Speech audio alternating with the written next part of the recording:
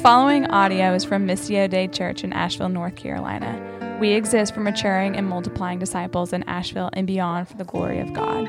For more resources from Missio Dei or to partner with us on mission, visit mdcavl.org. So good morning. My name is Jimmy Branch. If you're new here, I'm an elder here at Missio, pastor. One of the things I'm going to shamelessly plug this real quick, we've talked about it before, is we have biblical counseling day that we kind of set apart. It was every other Thursday, but now we're doing it every Thursday. And what I mean by that, it's like pastoral counseling. This is not a substitute for anything clinical that you're doing or going on, but it's just a time if you're struggling with depression, fear, worries, your walk, if you're a new Christian and you're just like, I don't know what half this stuff means. I'm not sure if I'm accepted. If you have, these anxieties like detachment, do I belong? Should I be here? I'm struggling with these different things. We're here for you. You can to get some time on those Thursdays. Just go to the website. You can either email me directly. My email's on there somewhere under my name, or you can go to the upper right-hand corner, click Get Involved, and hit Next Steps. So like I said, if you're new here, I'm not the normal guy up here. We have a lead pastor, Brian Robbins, is usually preaching, or Ron or Mark. So I urge you, if this is your first visit, it's hard for me to see who is out there, so I don't know if we have visitors or not. But if this is your first visit, don't go just by what you hear from me today. Come back and hear those guys. So the word, yes, but just me altogether is not the exact, is not totally Missio. So, yes, thank you. I need that love. Thank you. That's great. See, I love that. See that you can do that. But now let's keep those to minimal. This comment. So I need that. I got to do one more. So I was thinking, because I couldn't see you behind me, you're coming in. So when I first come in and sit down, there's like 3 people in here, right? And then it grows. And then you turn around. But it instantly made me think, and I think God does this. He puts things on my mind to kind of give me those moments of just to relax and laugh at stuff. But one time we were doing this church, it's a bigger church in Asheville, and we had the 6 o'clock thing. This is about 15 years ago, and we were going to do something radical and new. Thank you. Oh, that just balances it out. You guys are just darkness when it was the other way. So we're like, okay, we're going to do this, and I'm going to preach this time. But everybody wanted to be in the band. Have you ever seen that episode of The Little Rascals where everybody is a part of the place and nobody comes to pay the money that they want to raise? There's like one kid, and they're feeding him saltine crackers so he'll buy a drink or something. Well, that's what it was like. So I get up there to preach, and there's like 12 people behind me, and there's one family sitting right in the middle. 2 adults, 2 little kids. And that's fine. Maybe God wanted them there, but it was really awkward because I kept wanting to go. So, okay, we'll stop there with the funniness. So we are currently going through the book of Acts and are at the end of Paul's second missionary journey. So if you're new here, once again, we go through things typically expositorily. So we start a book and we go through the whole thing. And it's so great a way to do things.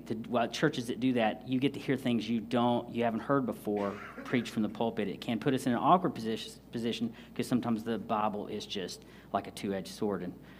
So the book of Acts, in short, is the history of the birth of the church and its growth propelled by the Holy Spirit as he leads the first believers to go and spread the good news of the grace of God and his salvation. Try sentence diagramming that sentence there. It is full of growth and persecution, as the Christian walk is. It is a story that does not end till Christ returns. And I'm sure I did not come up with that. I got that from somebody. If you're here, I apologize. Let me know, and I'll add you to the next service. The author of Acts is Luke. He was not one of the apostles. They call him Luke the evangelist. He wrote the book of Luke, and he wrote Acts. Acts is a book that does not have an end. That's why we are in Acts 29 church. There is no 29th chapter in the Bible because Acts doesn't have this ending like the end. It's a continual thing, and that's how we see it. The church is still growing. It's still being birthed. It's still moving. So we're going to do something different this week. Brian was supposed to preach this week. I was supposed to preach next week. But so Brian ended up testing. He had kind of COVID going on in his household. He ended up testing positive last Sunday.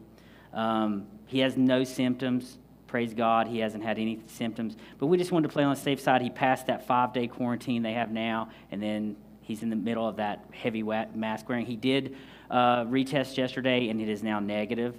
But we decided just to go ahead with what our plan was. We decided on Thursday, and that was for me. I was supposed to do chapter 18, which is what we're going to do today, or supposed to do it next week, and he was going to do 17 today. But we're going to swap those around. It shouldn't make much of a difference. We just thought it was the best thing to do was to just, instead of taking chances, just to let me come in and do next week now. So chapter 17 ends with Paul addressing the Areopagus in Athens, resulting in more converts to Christianity. Brian will get into that next week. So we are jumping in at chapter 18 of Acts, verse 1, as Paul arrives at Corinth and continuing his second missionary journey. Paul takes 3 of these missionary journeys, and then eventually, as we know, ends up in Rome and is beheaded.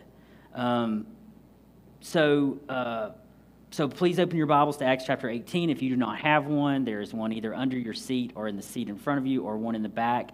If you do not have a Bible, that is yours to keep. You can have it. Unless it is leather bound and has someone's name printed on it, such as mine, don't take that one. Find another one that doesn't have, or just bring it to me. Maybe you can have it. I don't know. Read Acts.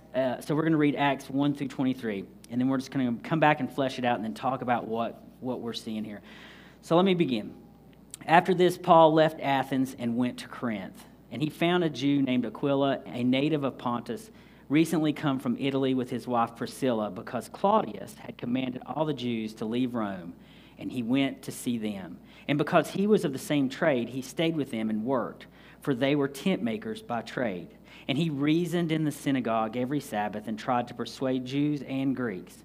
When Silas and Timothy arrived from Macedonia, Paul was occupied with the word, testifying to the Jews that the Christ was Jesus. And when they opposed and reviled him, he shook out his garments and said to them, "Your blood be on your own heads. I am innocent. From now on, I will go to the Gentiles." And he left there, and he went to the house of a man named Titius Justus, a worshiper of God. His house was next door to the synagogue. Crispus, the ruler of the synagogue, believed in the Lord, together with his entire household. And many of the Corinthians, hearing Paul, believed and were baptized. And the Lord said to Paul one night in a vision, "Do not be afraid, but go on speaking, and do not be silent. For I am with you, and no one will attack you to harm you, for I have many in this city who are my people." And he stayed 1 year and 6 months, teaching the word of God among them. But when Gallio was proconsul of Achaia, the Jews made a united attack on Paul and brought him before the tribunal, saying, "This man is persuading people to worship God contrary to the law." But when Paul was about to open his mouth, Gallio said to the Jews, "If it were a matter of wrongdoing or a vicious crime, O Jews, I would have reason to accept your complaint. But since it is a matter of questions about words and names and your own law, see to it yourself. I refuse to be a judge of these things." And he drove them from the tribunal. And they all seized Sosthenes, the ruler of the synagogue, and beat him in front of the tribunal. But Gallio paid no attention to any of this. After this, Paul stayed many days longer and then took leave of the brothers and set sail for Syria, and with him Priscilla and Aquila. At Cenchrea he had cut his hair, for he was under a vow.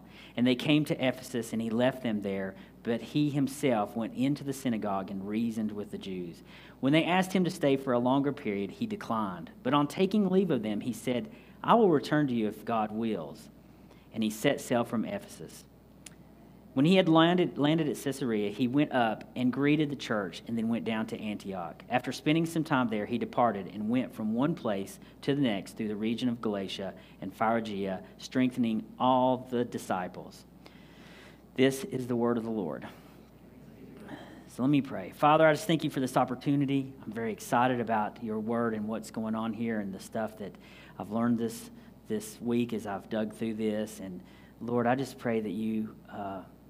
your Holy Spirit, I just give you full reins of this, that I don't get off into the weeds on things that just don't matter right now, and that we focus on what you want us to hear. We talk about what you want us to talk about, and that our hearts fall deeper in love with you today as we hear your word. In Jesus' name, amen. So, Paul is in Corinth. Which instantly makes me think of the 2 letters Paul later writes to the Corinthian church. So Paul was always going back and checking on the churches. He never just went to a place, did his thing, and moved on. He was always returning. He was always writing letters. He was always checking on them. So what do we know about this city? This is like a big deal because later when Paul is writing Corinthians, I don't know if it's first or second, but he says, I came to you with much fear and trembling. Corinth was a big deal to him. He was also coming in sort of alone here because he sent some of his other workers on to do some other things. So he comes in. So this place is like a very depraved, first of all. Corinth had a lot of issues going on. But what we do know about it is this. It was a great commercial center. It was world famous as far as the world was concerned at that time. It was a wealthy port city. Parts of it still stand today. We still see parts of it. And it was just so big and so important. It was close to the Isthmus, which joined mainland Greece to the Peloponnesian Peninsula. It commanded the trade routes in all directions, not only north to south by land, but also east-west by sea. This place was important. Everything's coming in here, going out. Things are spreading. Goods are being sold. Through its 2 harbors, it had 1 foot planted in each sea. Therefore, it was a city of seafarers and maritime merchants. So it's not surprising. I mean, many other gods worshipped here. Poseidon was worshipped there by the Greeks, the Greek god of sea. It was a Greek city, and it was taken over by the Romans. And the Romans also worshipped Neptune, which is their version of Poseidon, or what they call Poseidon. So just last on that, I found this quote from F.W. Farrer. This is what he imagined, and I thought this is really good. This reminds me of like a movie scene or something. He says, this is how he imagined it. It's cosmopolitan goods, Arabian balsam, Egyptian papyrus, Phoenician dates, Libyan ivory, Babylonian carpets, Sicilian goat's hair, Lycaonian wool, Phrygian slaves, like all this stuff's going on. Paul must have seen its strategic importance, he says. If trade could radiate from Corinth in all directions, so could the gospel. So as we'll see today and over the next couple of weeks, as Brian continues on, drops back to 17 the next week and then jumps into the end of 18 and then 19. As we'll see, Paul visits Athens, Corinth, and Ephesus. These visits followed a similar pattern, namely the evangelization of the Jews, their opposition to the gospel, the Apostle Paul's deliberate turn to the Gentiles, and the multiple vindications of this dramatic decision by Paul. God says, this is what I want you to do right now. He's not giving up on the Jews. It's just the timing is right for the Gentiles. So what we're going to do now, I'm going to do something a little different than I normally do. I'm not going to just dig into the weeds on every single verse. We're just going to go through them, and then we're going to come back and just see what jumps out at us. Had less time to prepare for this, and I've been debating how. I have several different ways to do this up here, and we're going to go with the one that I think to do right now. So hope it works out. Let me know if it doesn't, but not while I'm preaching, afterwards. Unless it's really good, and then you can let me know. I'm down with that. So verses 1 through 4, Paul's left Athens. He's come to Corinth. He's kind of, from what I can tell, he's kind of alone coming in here. So he seeks out this Jewish couple, Aquila and Priscilla. And it doesn't say, it just says a Jewish couple. So if you first read it, you're like, now, are they believers? Are they Christians? But we know from other writings, especially as Paul writes on later, he refers to them as fellow workers in Christ Jesus who had risked their lives for him. We'll also see at the end of this chapter, we did see when we read it, they leave here. They leave Corinth with him. So who are they? What do we know about them? One of the wonderful things is when you start digging in and you start studying, there's all this extra biblical sources. Some people out there believe that everything we get is straight up from the Bible and that's all we have, and that's not true. The Bible itself, with archaeology and everything else, is just so confirmed in so many ways. And there's all these. The great thing about that period of time, and you've heard this before, when the Romans came in and they created these road systems, not only that, during that period of time, we have all these historians, Josephus, guys like that who are writing stuff down who aren't necessarily Christians. They're writing down what they're seeing going on from different views, so we can go to those. So we also have all these records of where these rulers and emperors did certain things. It's great. So when you dig into this, you start seeing things differently. So Claudius and the Jews, it talks about there that Claudius is the ruler there in Rome at the time, and he's like, Jews, get out of here. And when I first read that for years, I always thought, hey, this is just because they don't like Jews. It's anti-Semitism, which was a very serious during that period of time, as it is today in lots of places. But it wasn't. Here's the cool thing. He wasn't kicking them out because of Jewish thing, as far as the law and the Torah and all that stuff. It's trying to get that. What actually, the reason that Claudius sent him out was because the gospel was already making a disruption inside Rome. Paul's not been there yet. When Paul's writing Romans, he has not been to Rome. He's wanting to go see them. He does make it there eventually. And that's extra biblical stuff. Recently I discovered Paul, these are things I didn't know. When he's going to Rome, 20 to 40 miles before he gets to Rome, Christians are already coming out to walk in with him. Man, that gives me chill bumps. That's awesome. Like, this isn't like they had email. That was a big deal, too. So we know this from extra biblical writings. We know that when Paul was there, he was there a couple of years. Then he was led out of the city where he was beheaded for being the leader of the Christians. They pretty much know where he's buried. There is a tomb, Paul in the wall or whatever it is. And they've done some testing, and it pretty much falls right in that same period of time, the body that's in there. So that's a cool thing that fleshes all this out for us. So what's going on here is, with those extra biblical things show us there's this disruption among the Jews about Christus. The Jewish Christians who had got saved at Pentecost, isn't this wonderful? The day of Pentecost, which we read about in Acts, is happening, and there's all these people from all over. God is wise. The day of Pentecost happens on a day when all these people have come into Jerusalem, and now they're going back out, and the gospel's traveling, and it's already causing disruption. So Aquila and Priscilla most likely are already Christians. We don't know, but they obviously come on at once, and they are there to meet. They're there because of these disruptions that the gospel is already having. So in verse 4, we see that Paul has the same routine. He immediately goes to the synagogue every Sabbath, and he's reasoning. He's trying to reason with them that the Christ is Jesus, that the Christ had to die. So Paul has a pattern here, and he worked and he reasoned. So he's working through the week. It says he was a tent maker. He had the same trade as them. So he's working through the week, and then on the weekends he's going and reasoning with the Jews.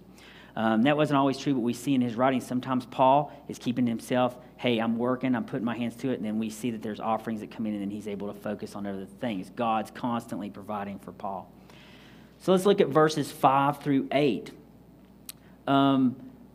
It says in verse 5, when Silas and Timothy arrived from Macedonia, Paul was occupied with the word. I want you to just write that word down, occupied, if you're taking notes. Occupied with the word, testifying to the Jews that the Christ was Jesus.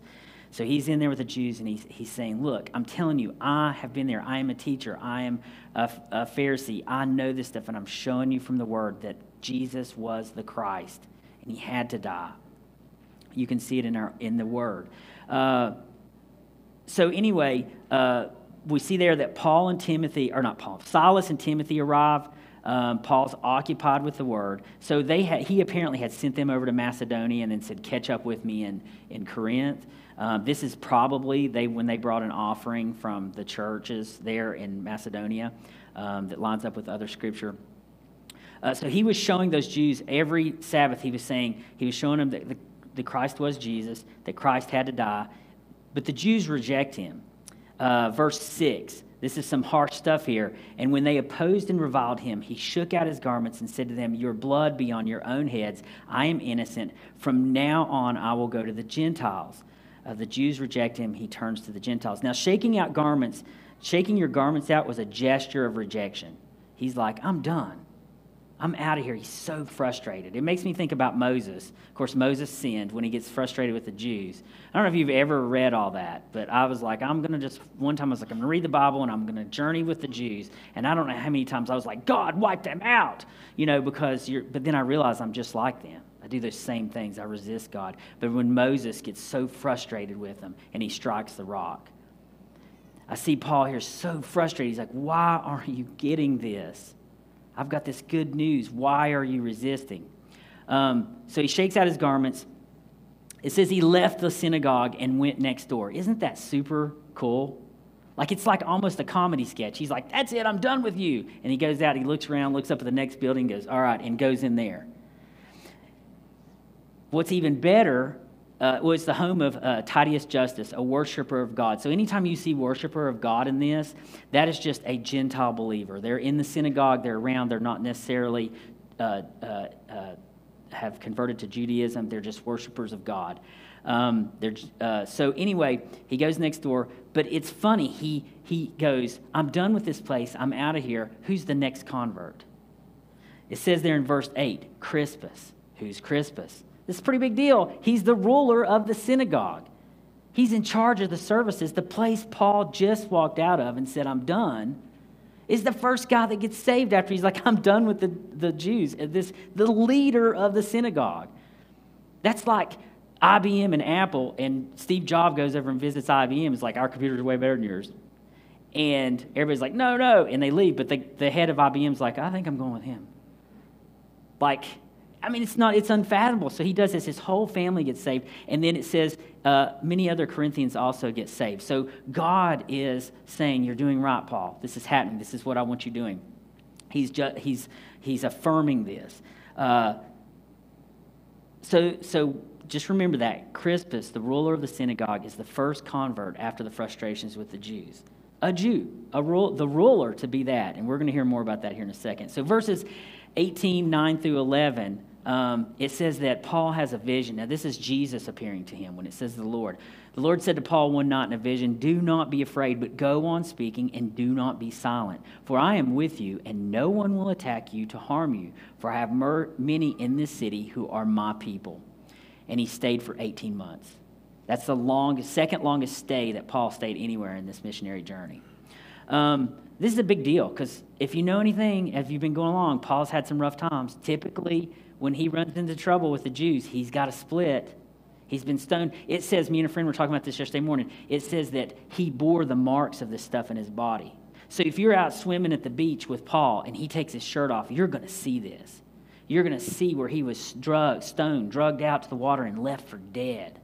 He's whipped, he's beaten, he's shipwrecked, he's snake bitten. So it says, like I said, he said, I come to you with fear and trembling, because he's not been God's been with him, but man, it's been tough. To me, when you hear, and this is a side break, when people are like health, wealth, prosperity, theology, then God must have hated Paul. He even says, I'm going to show this guy what he has to pay for me. Paul had it rough, but he knew where his hope was at. He knew the future. He's going to spend it with the Lord for eternity. All this stuff he said, I count as rubbish. He was willing to die for it. He said, I'd rather be out of here, but I'm staying here for you because I want to see God's work done.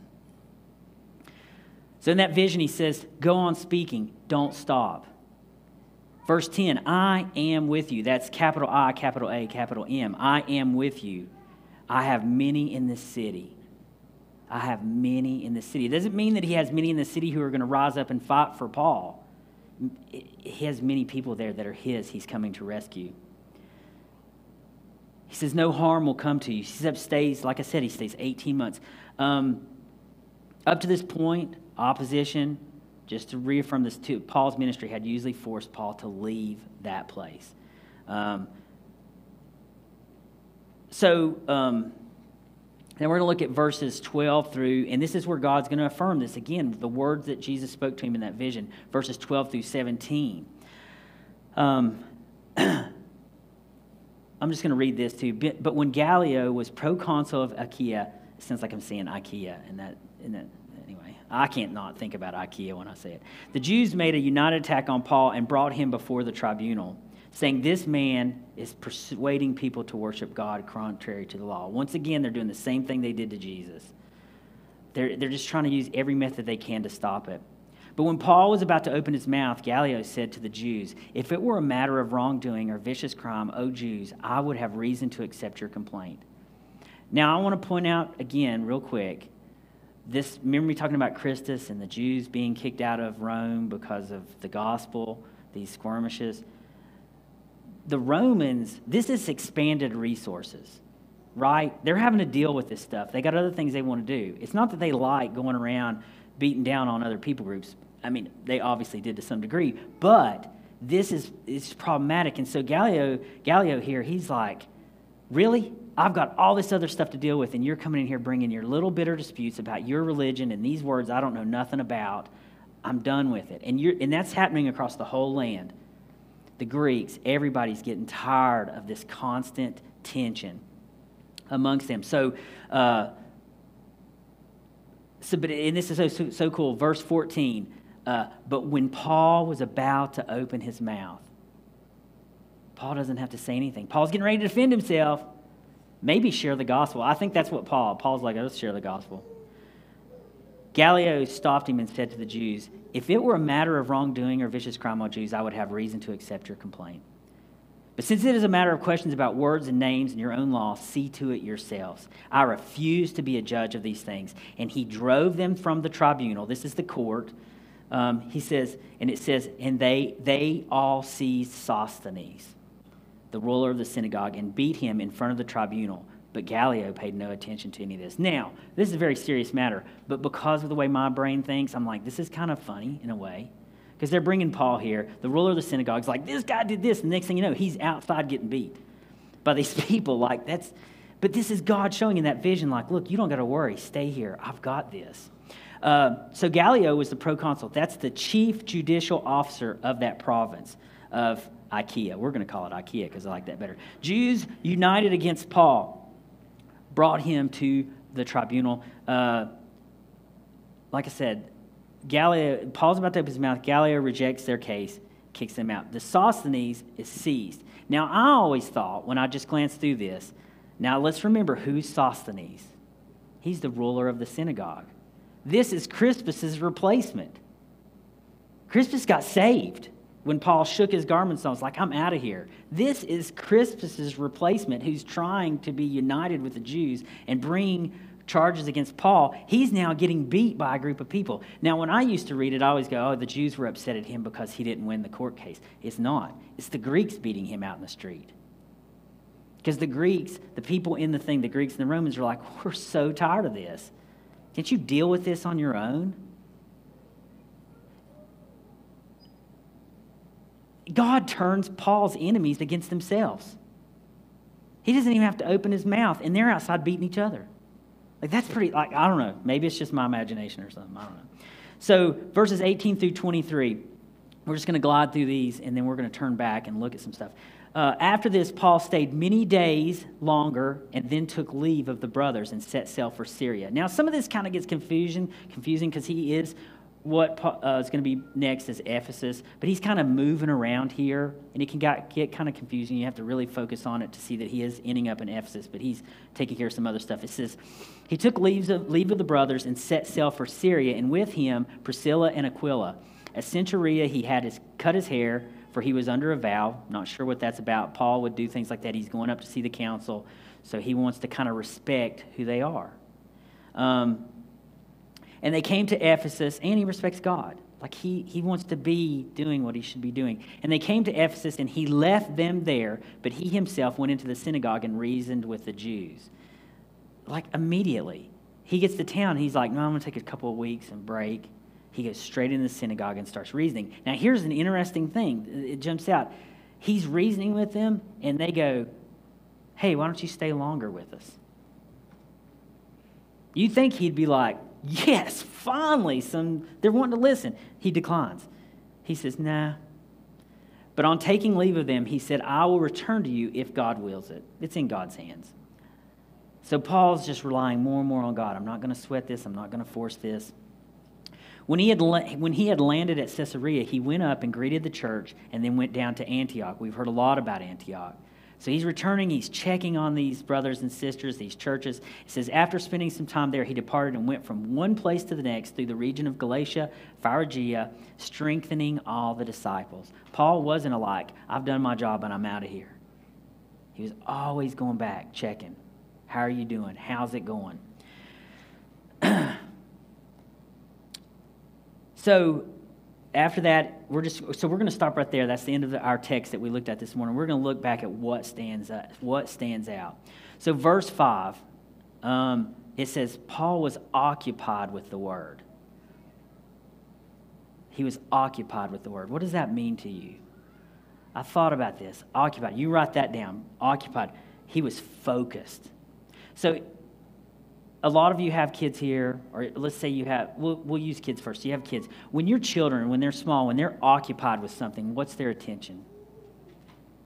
What is everything else around them? When they're occupied with Bluey, is that the latest one, Bluey? Does anybody know Bluey? I hear Bluey. I don't know what it's about. Some dog, maybe?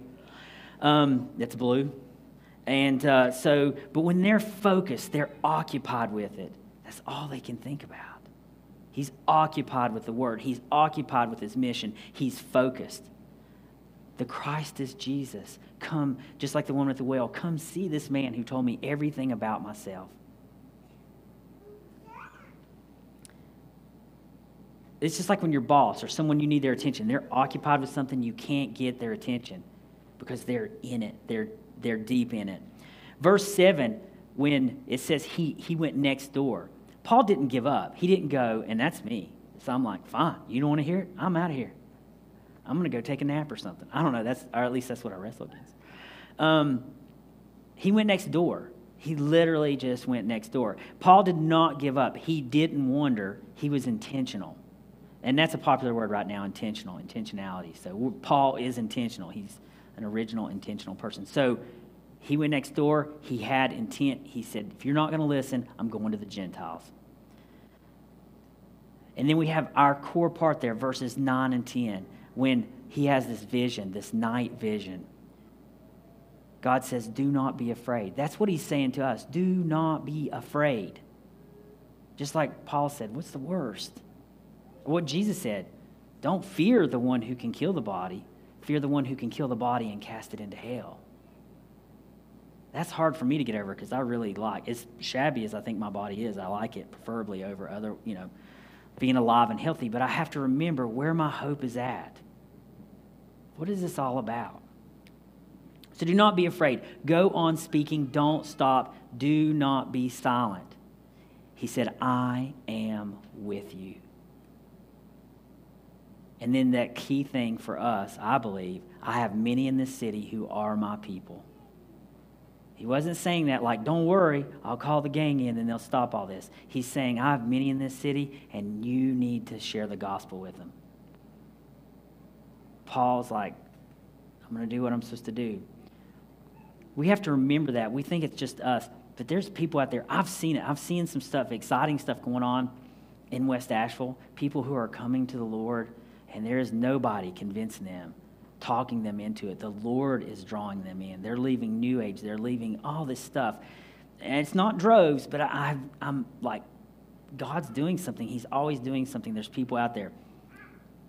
I've thought about this morning. It hit me and this will just be a little side story, and then So when I was probably about 13 or 14, me and my best friend, who is a pastor at another church here in Asheville, we were like your little greasy skater kids. This is before it was pop culture and it was in the Olympics and everybody did it. But we were just these little kids, probably around 14 years old, and we're just skating, minding our own business. And this guy, I'll never forget it. I can still see it. He didn't come up and he didn't preach at me, which he could have done. I probably would have listened because God was drawing me. He pulled up in this little Toyota two-wheel drive truck. That's how vivid it is to me. Why? And he gets out and he says, hey, guys, he respected us. And he says, can I give you a Bible? Now, I'd been to church when I was a kid. But he gave us this Bible, and I still have that Bible somewhere, and that's been a long time ago. Now, did I go home and read that Bible? I would like to say I did. I did not. But I did not throw it away, and my friend didn't throw his away, and we just tucked him away. We took him with us. That guy was doing what God had called him to do. Just simply loving on a couple of kids, even if it just meant handing them the Bible. So when God has us chosen, he's just telling us, preach the word. Reach out to him. Be fishers of men. Do not be afraid. Just if you're going to write something down, I don't have anything at the end for questions to challenge you, but you can write down, do not be afraid. Go on speaking. Don't stop. Do not be silent. I is with you. I have many in the city who are my people. So then we see, now we're going to close this out. Verse 17, God turned Paul's enemies on themselves. Now, I'm not saying that's going to happen every time with you, but I know many times in lives where I'm like, this is not going to be good, and God turns it around. Because all I can do is trust in him. But he does it. We see it here. Verse 23, and this also applies to us, Paul wasn't done. It says he strengthened the disciples and the believers. He didn't just share the gospel with someone and then take off. He kept watering and watering, sharing. So we're going to close with that, and I'm going to pray. And, let me just pray and close with that. And then what we're going to do, I'm going to pray. We're going to take communion. And so if there's anybody here, we do communion. It's something we do. It's an ordinance we do to remember what the Lord has done, what he's done for us, that he died in our place. He delivered us from our sins. He rose again from the grave, giving us eternal life. For not any action or passing out Bibles to some little kids, but simply because he loves us. And because he's done this for us, now we go and do those good works, showing how great that love is for us. So this communion, if you're not a believer, I wouldn't take of it because it really means nothing to you. But and it's okay not to take of it. If you have something against your brother, go settle that. Like, this is just getting before the Lord and just remembering what he's done for you. So let me pray, and then we'll come up and take communion.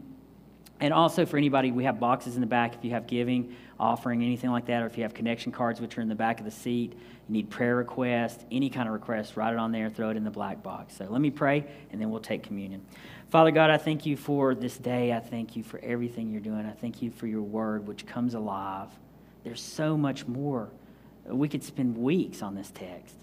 It was so hard, Lord, deciding what to put in it. But I trust, Lord, that what was in it today was what you wanted said. Father, I just pray that we would come to you and we would trust you, we would rely on you, and we wouldn't stop speaking. And Lord, you would lay someone on our hearts that we just need to love on. We need to be there for them. We either need to encourage them or we need to just tell them about Jesus. I thank you, Father. In Jesus' name, amen.